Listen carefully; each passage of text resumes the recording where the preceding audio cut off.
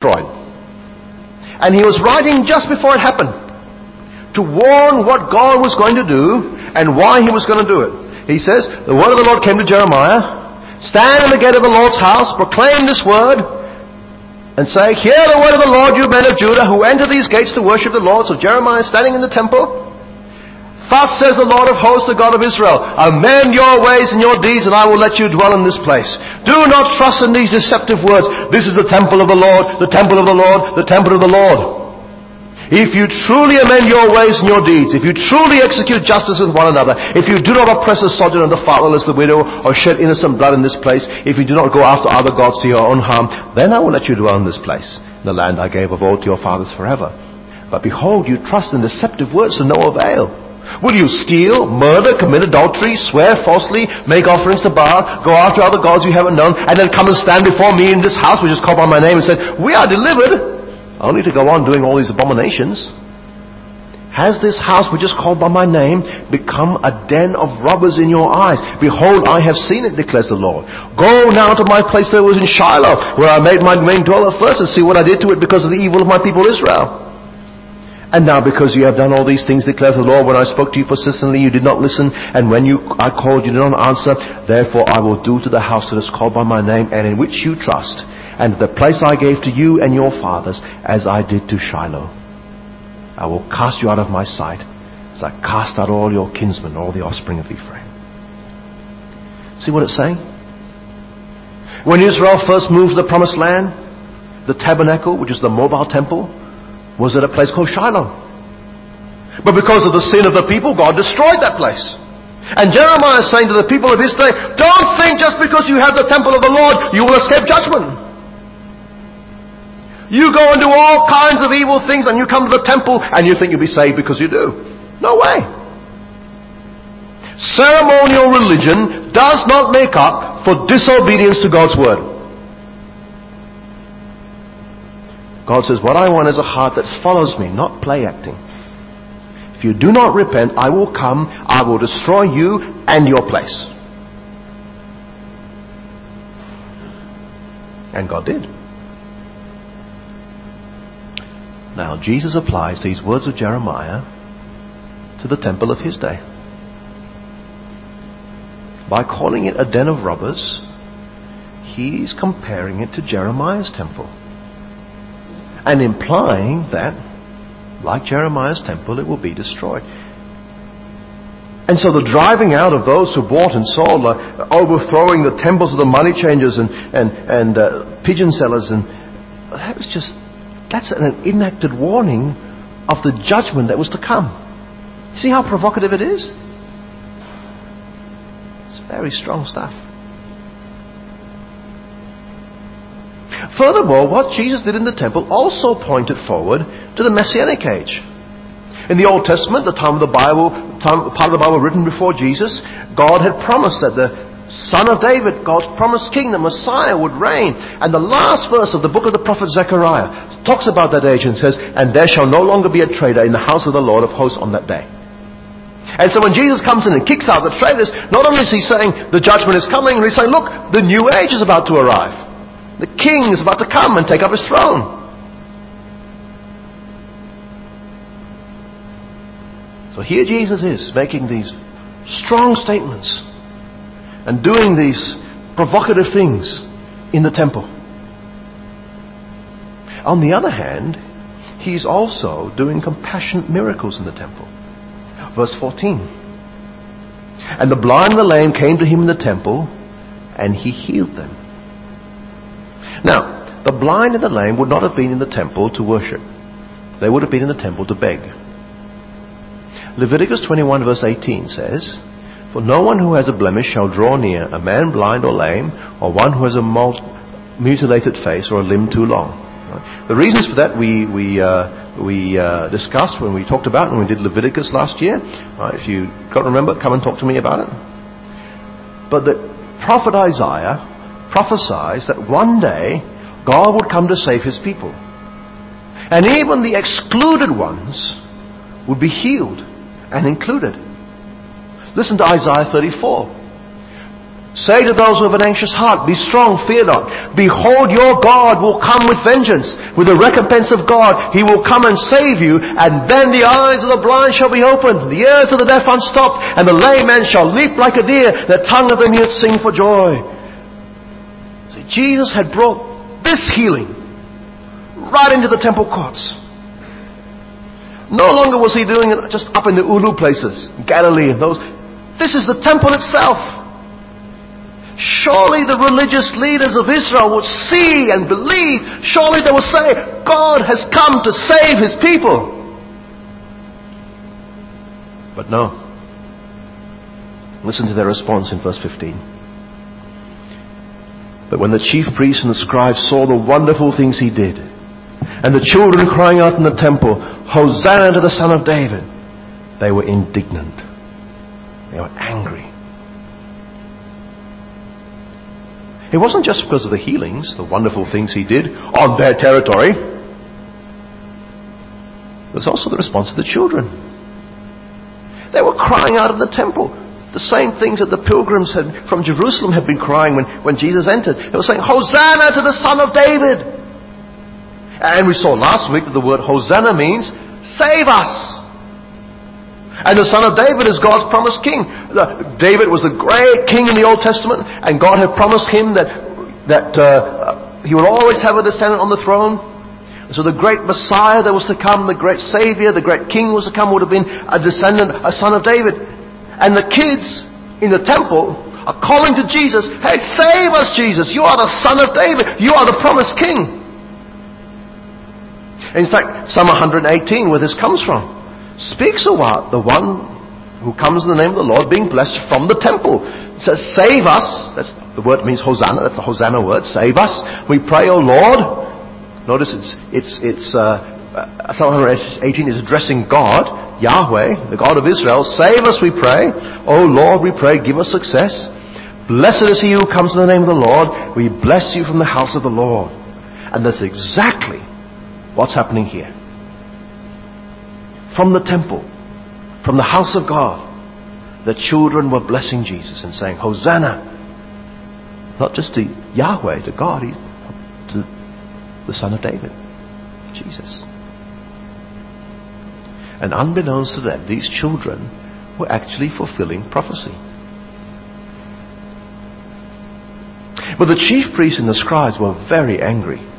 They say to him, chapter 21, verse 16, they say, do you hear what these are saying?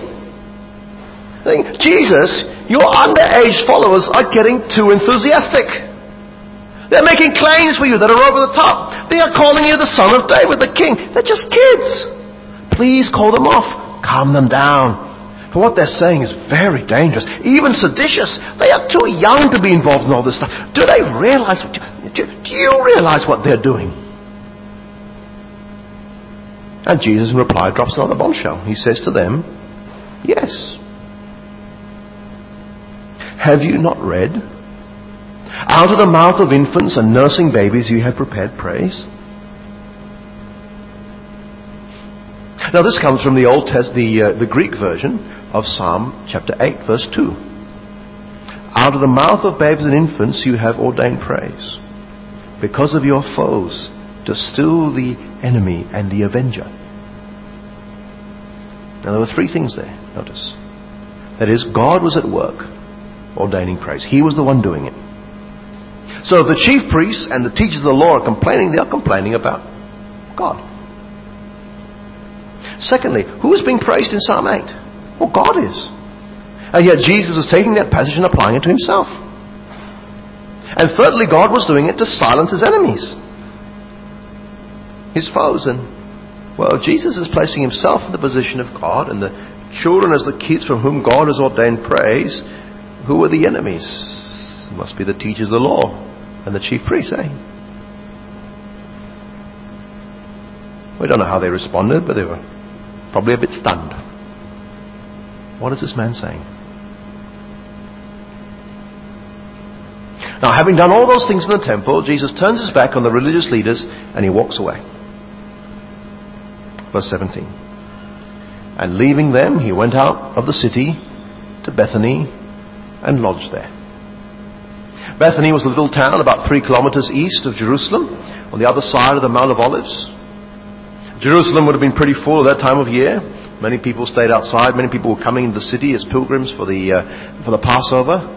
So all the hotels would be full. They've got to stay in the outskirts, like PJs, things like that. All right? So Jesus had friends at Bethany, and so he stayed with them. And Jesus traveled from Bethany back to Jerusalem when he came upon a fig tree. And the next few verses we read about Jesus cursing the fig tree. Now, some people felt a bit distressed about this passage. They think that Jesus is acting in temper and destroys this poor tree for no apparent reason. Right? But that's not the case. Because this fig tree is a sign. It's something that speaks to us about the destruction of the temple in Jerusalem that is to come. There's a reason for this. It's not just randomly cursing fig trees. Right? Let's read about it. Verses 18 to 19. In the morning, as Jesus was returning to the city, he became hungry. And seeing a fig tree by the wayside, he went to it and found nothing on it but only leaves. And he said to it, "May no fruit ever come from you again." And the fig tree withered at once. Now, leaves on a fig tree are meant to be a sign of fruit. But when Jesus went to get the fruit, there's none there. And because this tree bore no fruit, he says, "Look, may no fruit ever come from you again." And that's what happened. At once, that is within 24 hours, the fig tree withered. Now, the withering of a fig tree in the Old Testament is a sign of judgment. When God is blessing His people, right, the picture of blessing, what's a picture? What does blessing look like? Well, in the Old Testament, a picture of blessing is everyone sitting under His fig tree. See, so the high point of Israel's history, when Solomon was king, the Bible says, and Judah and Israel lived in safety from Dan even to Beersheba, every man under his vine and under his fig tree, all the days of Solomon. Now, that's meant to be like really good. Okay? That's the good life. You sit under your fig tree. And when the prophet Zechariah looks forward to the blessing at the end, he says, "In that day declares the Lord of hosts, every one of you will invite His name, but to come under His vine and under His fig tree." So, a picture of blessing. But when the prophets want to talk about judgment, well, you've got fig trees there as well. In Isaiah 34, all the hosts of heaven shall rot away, the skies roll up like a scroll, all their hosts shall fall as leaves fall from the vine, like leaves falling from a fig tree. Jeremiah chapter 8, when I would gather them, declares the Lord, there are no grapes on the vine, no figs on the fig tree, even the leaves are withered, and what I gave them has passed away from them. Joel chapter 1, the vine dries up, the fig tree languishes, pomegranate, palm and apple, all the trees of the field are dried up, and gladness dries up from the children of men. And then the destruction of Habakkuk. Though the fig tree should not blossom, nor the fruit be on the vine, the produce of the olive fail, and the fields yield no food, the flock be cut off from the fold, and there be no herd in the stalls, yet, Habakkuk says, I will rejoice in the Lord. See, withered fig trees, a sign that God's blessing is not there anymore. Sign that God's judgment is coming. So when Jesus causes this fig tree, right, to wither, wig trees would be quite useful, wouldn't they? But when Jesus calls this fig tree to wither, that's a sign of judgment. But who is the judgment against? Well, in the Old Testament, it was Israel, wasn't it? And it's the same here. Look at the context. Jesus has just done all these judgment things in the temple. And the temple and her authorities and her leaders, they were about to reject Christ. The leaders of Israel did not bring forth the fruit of repentance that John the Baptist had called them to at the beginning of Matthew's Gospel. And God would bring them to judgment. God was going to bring them to account for rejecting Jesus. He would bring condemnation on them. He would destroy Jerusalem and the temple just like He did before in Jeremiah's time. And the cursing of the fig tree is a sign, a warning, a shadow of the judgment to come.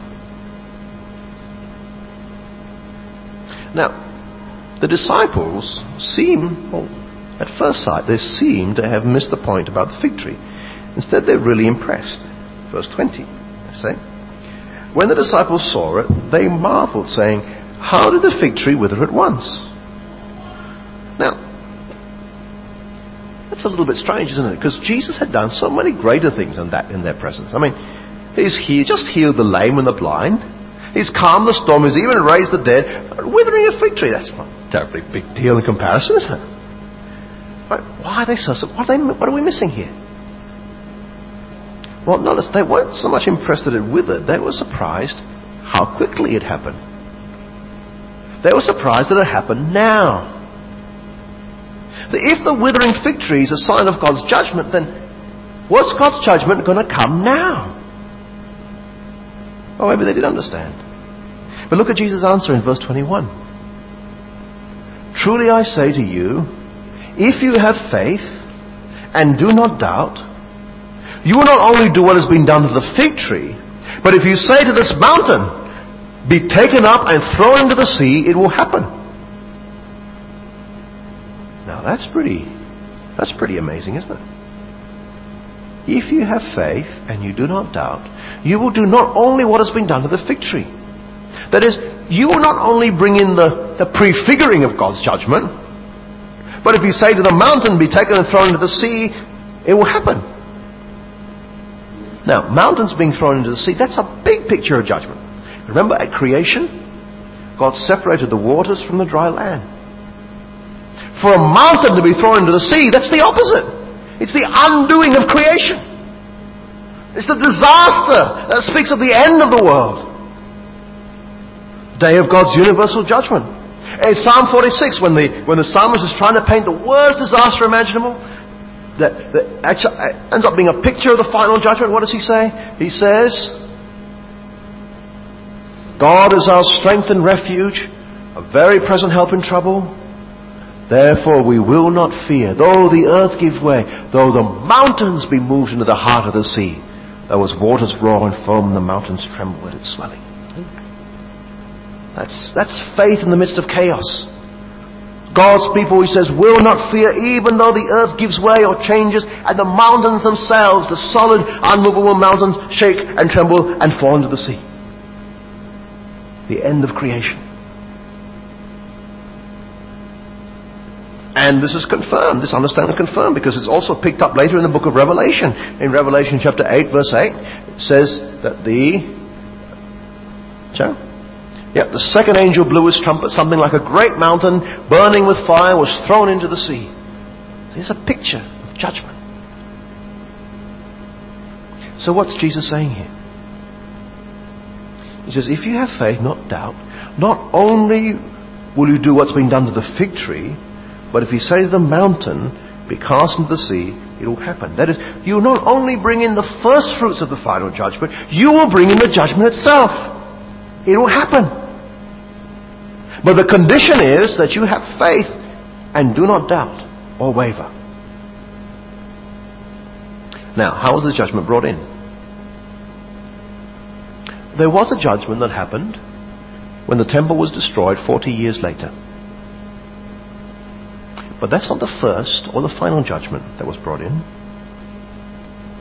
The first judgment was brought in by the death of Jesus. Because remember, when Jesus died, he experienced the judgment of God for our sin. He bore the anger of God, the heat of God's anger in our place. In one sense, the cross, the Good Friday, with his death, that was the great day of disaster. What the Old Testament calls the day of the Lord. The day when God punished human sin. So the day of judgment was first and foremost in him. And you know what? That happened within 1 week of this incident. The fig tree was a sign of the judgment now. But the final judgment is still to come. When all those whose sins are not forgiven on the cross will receive the punishment for sins themselves. And that will be a great day of disaster. When the day God punishes human sin. A day of judgment for all the world when God winds up history. So the day of judgment is also still to come. Now, when the day of judgment first came in, who brought it in? Was it the disciples? No, they fell away, didn't they? It was Jesus himself. Who had perfect faith? Who believed without doubt? Only Jesus. And he was the one who brought in the kingdom. Yet even when Jesus prayed in faith, without doubt, without wavering, it didn't mean that he got everything he wanted in every sense. In the Garden of Gethsemane, on the night before he died, he pleaded with the Father. He said in Matthew chapter 26, verse 39, he said, "My Father, if it be possible, let this cup pass from me." This cup is the cross, his suffering. He's taking God's judgment for us. "Nevertheless, not as I will, but as you will." And then he comes back and he says again for a second time, he went away and prayed, "Father, if this cannot pass unless I drink it, your will be done." Now, did Jesus get what he asked for in faith?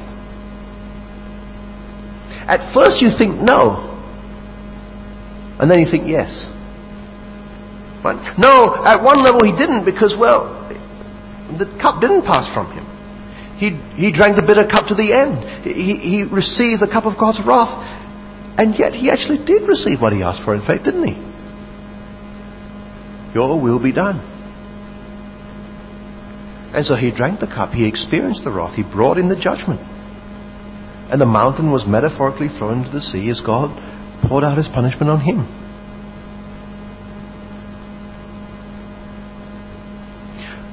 Jesus told his disciples to pray, "Your kingdom come." This was especially appropriate before the kingdom was inaugurated in the death and resurrection of Jesus. He wanted his followers to pray for the coming of the kingdom, even though that meant judgment on him. And it's also still appropriate today to pray for the coming of the kingdom, even though the kingdom is come and Jesus is king, because the kingdom has not yet come in its fullness. That's why we need to pray for the coming of the kingdom. To pray for the mountains to be thrown into the sea, for God to bring in the end, for the day of judgment. And we know that it is God's will because he's told us in his plan.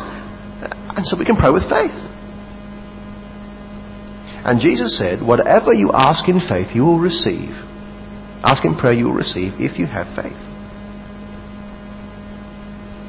And so the main thing that Jesus wants us to pray for here is praying for the kingdom. But his words are not limited to the kingdom, are they? For he says, whatever you ask in prayer, you will receive if you have faith. Whatever. Now, some people have suggested that this is a blank check. Right? We can get anything we want if we just psych ourselves to believe it will happen. Now, the problem with that is, if I want a sunny day and Melissa wants rain, we've got a problem, haven't we? And both of us believe it's going to happen. Right? Other people say, no, this is just for the apostles. They were given the authority to do amazing things. We read about them in the book of Acts, but it's not for us today. Well, I don't think we need to take either of those options if we let Scripture interpret Scripture. Because the same Matthew who recorded these words of Jesus also records the words of the same Jesus in the garden, as we've just seen. And praying with faith there did not mean psyching himself to believe the cross wouldn't happen. Because at one level at least he didn't want it to. What it did mean was trusting his Heavenly Father. Of saying, yeah, this is what I want, but in the end, your will be done. And if our prayer is like that, if we have faith like Jesus, faith to be willing to accept God's will and to ask for it, then we will receive what we ask. And like He did in Jesus, God will do His will. He will accomplish His purpose. He will glorify Himself in us. See, that's why we have other passages, like 1 John 5:14, where He also talks about the condition. He says, but He doesn't use the word faith. He says asking according to God's will. He says, this is the confidence we have toward Him, that if we ask anything according to His will, He hears us, and we know that He hears us in whatever we ask. We know that we have the requests that we have asked of Him. See, John's not saying something different from Jesus. He's saying the same thing in a different way. The prayer of faith, praying not doubting, is the same thing as praying according to God's will. Prayer of faith is a trusting prayer, the prayer of Jesus. Nevertheless, not my will, but your will be done.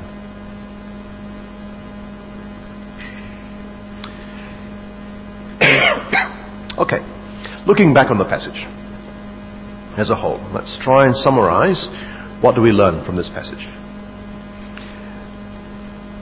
The first thing I want to tell you is a wrong application. Okay? What's the wrong application to get from this passage? The wrong application is because of what Jesus did in the temple, then we cannot do any commercial transactions in church buildings or church grounds. Right? Means we've got to close our bookshop. Don't tell Jessica. Now, the reason it's wrong, why is the reason wrong? It's because the church building is not the present day equivalent of the temple, is it? That is, the temple was where God's presence dwelt in Old Testament times. It's a place you could go and meet God. It's a place where people were meant to come from all over the world to meet God. But the temple is no more. Because the temple was something that pointed forward, actually, to Jesus. He is the true temple. He is the place where we meet God. And in a secondary way, all those who are in Him are part of His temple. And when we meet together, God is with us by His Spirit. And so corporately, we together are the temple of the living God. And individually, God's Spirit dwells in all those who belong to Jesus. And so our bodies are temples. See, God doesn't live in buildings. He lives among His people. Now that was easy for us to remember, or those of you who were here at the time, when we used to meet in the club across the road. Do you remember? Some of you used to meet in the club? Yeah, some of you remember that. Now, nobody ever thought that God lived in the card room of the Selangor Club, right, and once a week we'll go and visit Him there. Right? Now that we're here, we mustn't make that terrible mistake either, mustn't we? Jesus is the temple. And when we gather together, we are the temple of the Holy Spirit. So, does this have implications for our gathering? Well, yes, it does. For one thing, God wants outsiders to come in and be saved, just like He wanted the Gentiles to come in and pray, the cause of the Gentiles. And we need to make sure that we welcome unbelievers in, enable them to hear the gospel among us, look out for them, to cater for them. Furthermore, we mustn't regard the gathering of God's people as an avenue for monetary gain. The Apostle Peter writes this about church leaders. He says, shepherd the flock of God that is among you, exercising oversight, not under compulsion, but willingly as God would have you, not for shameful gain. In 1 Timothy 6 verse 5, Paul warns about false teachers who imagine that godliness is a means of gain. So church is not a business. We're not meant to be in it to make money. I don't use religion to build a business empire, as you sometimes see. And God will not tolerate corruption among the leaders of His people. That's true. Secondly, we've seen that ceremonial religion is no substitute for obedience to God's Word. Remember Jeremiah, in that passage where the den of robbers first came from. They had the temple, they had the ceremonies, they had all the outward things, but they refused to obey God's Word the rest of the time, and they thought the temple would keep them safe. And that was the attitude that Jesus was condemning in the temple authorities of His day. They rejected Him and trusted in buildings and ceremonies. And God would bring judgment on them. Because outward religion is no substitute for trusting Jesus and obeying God's word. Come to church all you like, participate all you like, go through all the rituals you like, and none of that will save you if you do not trust in Jesus. God does not want just religion on the outside. He wants people who believe in His Son and obey His word. Thirdly, recognize who Jesus is and treat Him properly. I mean, that's the main point really of the passage. Jesus is King. We saw that last week, but it's reinforced here again. Children cry out to Him in the temple, Hosanna to the Son of David. And He doesn't stop them, doesn't correct them, even when the authorities try and make Him do that. Because He knows they're right. That's exactly who He is. He is God's chosen King, the one who will rule Israel and indeed the world. But He is more than just King. In verse 13 He says, my house shall be a house of prayer. Now it may simply be a quote on Jesus' lips, but it sounds like He's saying, it doesn't. My house shall be a house of prayer. And we'll look at that in a couple of weeks' time when the authorities come to Jesus and say, hey, what authority are you doing this by?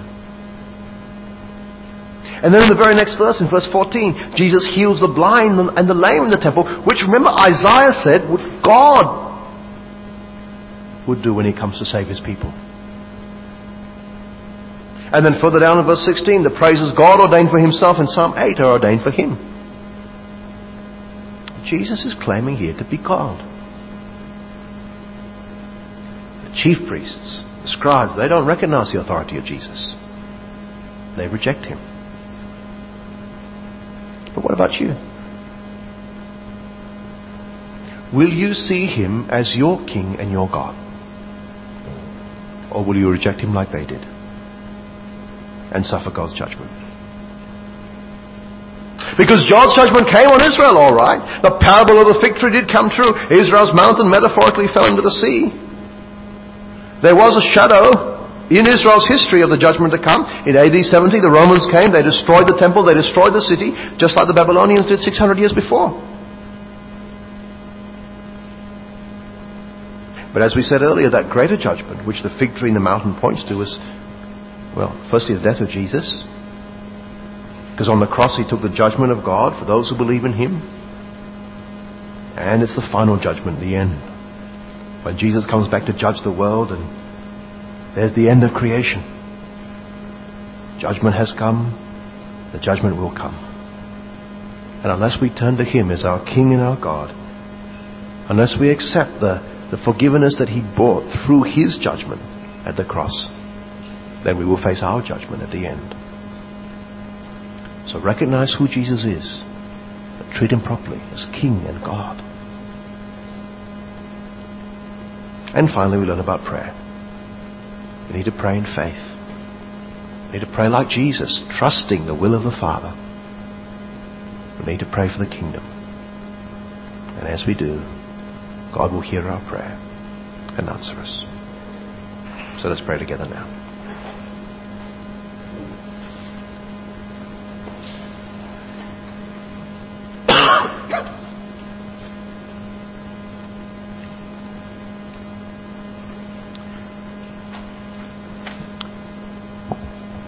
Our Father, we thank You for the Lord Jesus. We thank You that He is indeed King and God. We thank You for what He did in the temple, what He did in the fig tree, those warnings of the judgment to come. And Father, we pray that You'll grant us to take those warnings.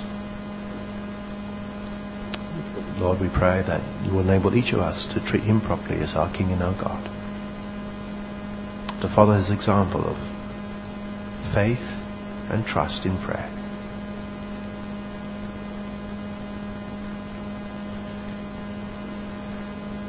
To trust in His death that takes away our sins, the judgment that fell on Him in our place, so that we don't have to face Your condemnation at the end. Help us, we pray, to love Him and to follow Him. And we pray that none of us here will be people who reject Him. We ask this, Lord, in Jesus' name. Amen.